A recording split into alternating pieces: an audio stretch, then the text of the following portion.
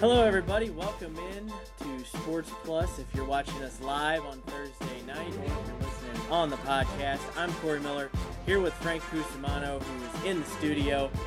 We have got quite a bit to talk about. First of all, first things first, let's get to the Cardinals because we're running out of chances to talk about the Cardinals. They are in the midst of their final series here against Milwaukee. Just 5 games left, fighting for a playoff spot. Frank, it's going to come down to maybe even an extra day to make up games against the Tigers. I'm excited to watch how this plays out. The Cardinals recently haven't given me a lot of hope to make me very enthused about their chances here against Milwaukee, but they got a chance, and that's all you can ask for, especially them in this crazy year. Yeah, losing 2 out of the 3 to the Royals in Kansas City was not inspiring, Corey, but I think their pitching looks pretty good for this weekend. You got KK tonight, you'll have Flaherty, you'll have Wainwright, likely Gomber. You're right, too. The last thing you want to do is go to Detroit on Monday to determine, the seeding to the wild card. And basically, it could be for getting into the postseason. If the season were to end tonight, it would be the Cardinals against the Padres.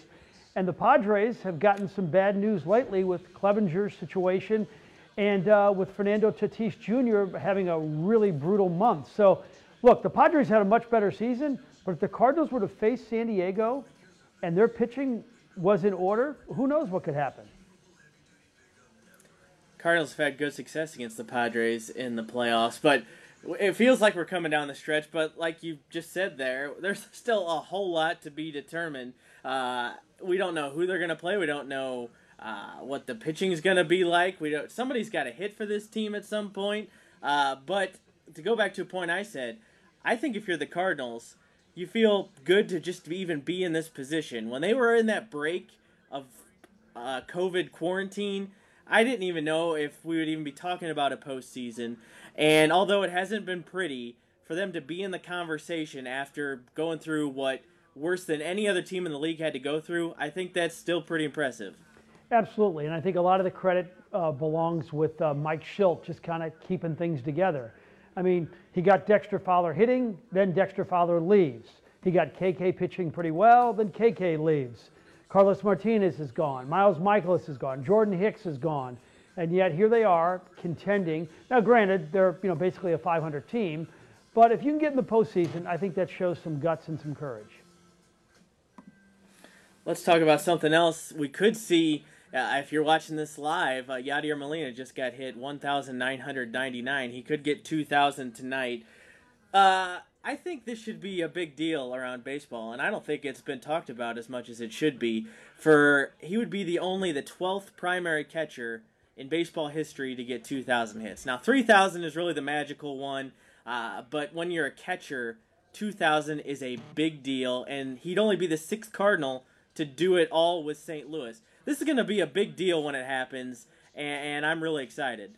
Yeah, so am I. And, when you think about it, I think it's a little over 2,000 games. It's a little over 16,000 innings where the guy, got down in a squat position in 95-degree heat and tried to catch 100-mile-an-hour fastballs and then take 4 at-bats. And, his career offensively is very similar to Ozzie Smith, where you just didn't know initially if he ever was going to be productive. And here he is at age 38, hitting like 270. It's an absolutely amazing existence. I had a long conversation with Tony La Russa, his first manager. And La Russa did something really smart early in his career. There was a time when Yadi was hitting in the low 200s, and there were times to take him out for a pinch hitter, but La Russa felt that I need to show him confidence because one day it's going to pay off for La Russa, it's going to pay off for the organization, and he's going to be a good offensive player. And he didn't strike out that much, even when he was hitting in the low 200s. He made contact, and he's just really developed into a really nice hitter, and it's going to be great to see number 2,000. It's going to be fun. Saturday should be fun, too. Adam Wainwright's supposed to be on the hill for his last start of the year with Molina behind the plate. It looks like things are trending. Wainwright's having an incredible season, MVP of the team. They'll probably bring him back. Molina, we think they'll be able to get something done, too, there. But there's a real possibility. This could be, on Saturday, the last time we see these guys pair up on the mound and behind the plate with the Cardinals. What do you think about that and next year possibly? Well, they have to be smart about Molina's contract and about his money. I mean, I think they realized they made a mistake with Matt Carpenter, the 2-year contract extension. Not the exact same situation, but similar. Look, there's nothing more than Bill DeWitt wants than to see Yadier Molina finish his career as a Cardinal. And think about this. There's only 2 Cardinal Hall of Famers who started their careers with the Cardinals and played their entire careers with the Cardinals, and that's Bob Gibson and Stan Musial. So they're going to do everything possible. And I think if Yadi is just reasonable, I think it's going to get done. I feel better about Yadi staying in St. Louis than I do about Alex Pietrangelo staying in St. Louis. That's a good point. We'll get to that here in a second. Last thing, Cardinals-wise, don't want to get too ahead of ourselves, but the Cardinals still do have a pretty good percentage chance to make the postseason. They could get some help from some other teams as well. If you have that first match, if you can set your rotation any way you want, you're going Flaherty, Wainwright, Kim, right? Those are your 3 main horses for the postseason. Without question. Dakota Hudson would have been an interesting option, but we may not see Dakota for a long, long time. But especially, well, you know what? You won't get any games in Busch Stadium where Kim has not allowed a run as a starting pitcher. But, yeah, I'm very comfortable in that. And Jack makes sense, going in game 1, too. And I think that's why the Cardinals have a chance, because we've watched this whole season. The Padres are a much better team than the Cardinals. They just are. They're going to hit circles around them.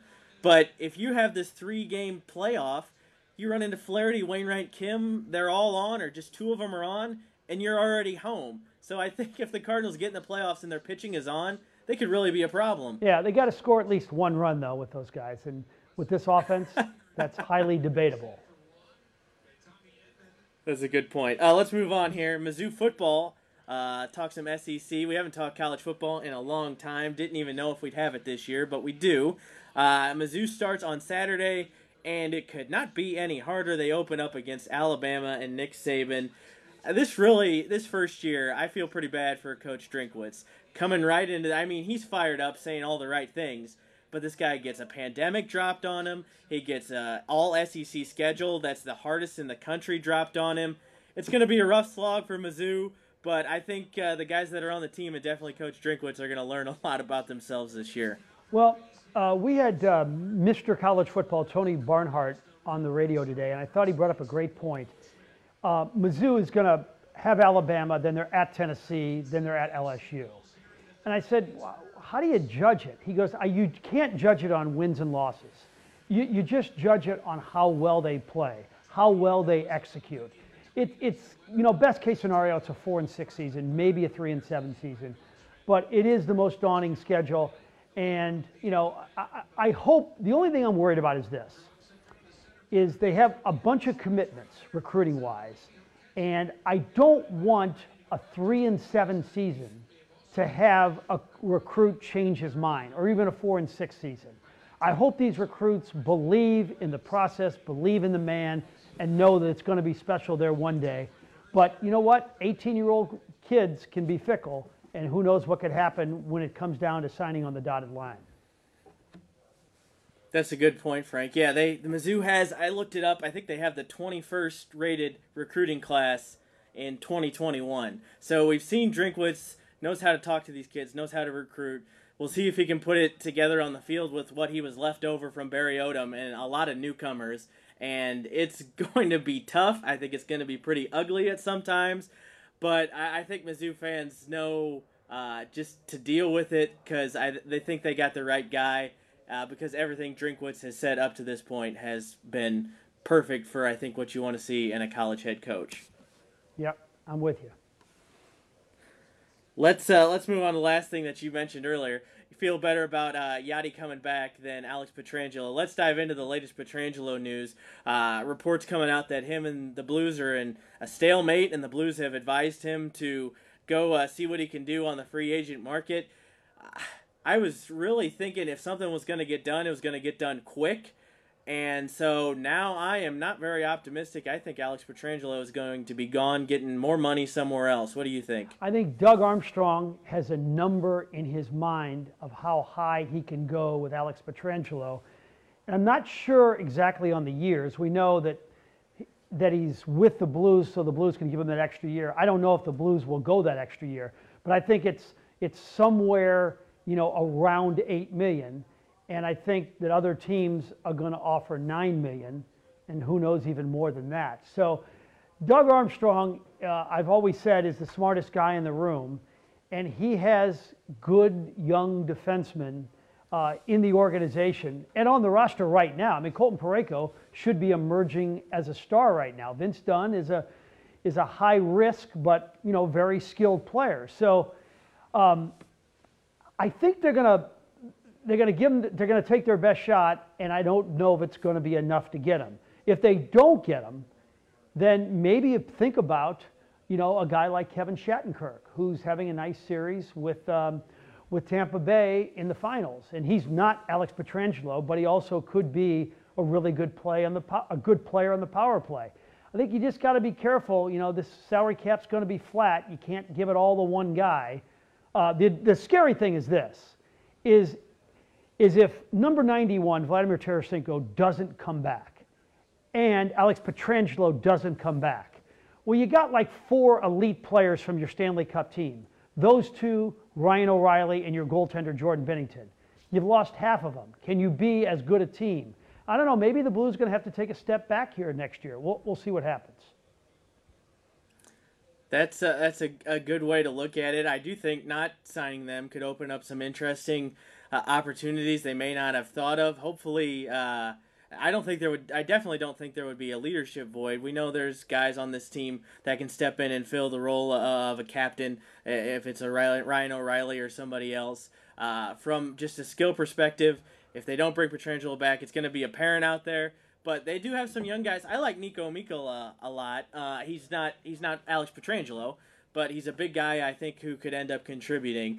So we'll have to see how it goes. But right now, I don't think it looks good if you were hoping Alex Pietrangelo was going to come back to St. Louis. Yep. All right, that'll do it for this episode of the Sports Plus podcast. We'll be back maybe sooner than next Thursday, talking, depending on what the Cardinals are doing here, if they have to play on Monday or if they're heading to the playoffs. We'll break down who their opponent is and everything you can look for.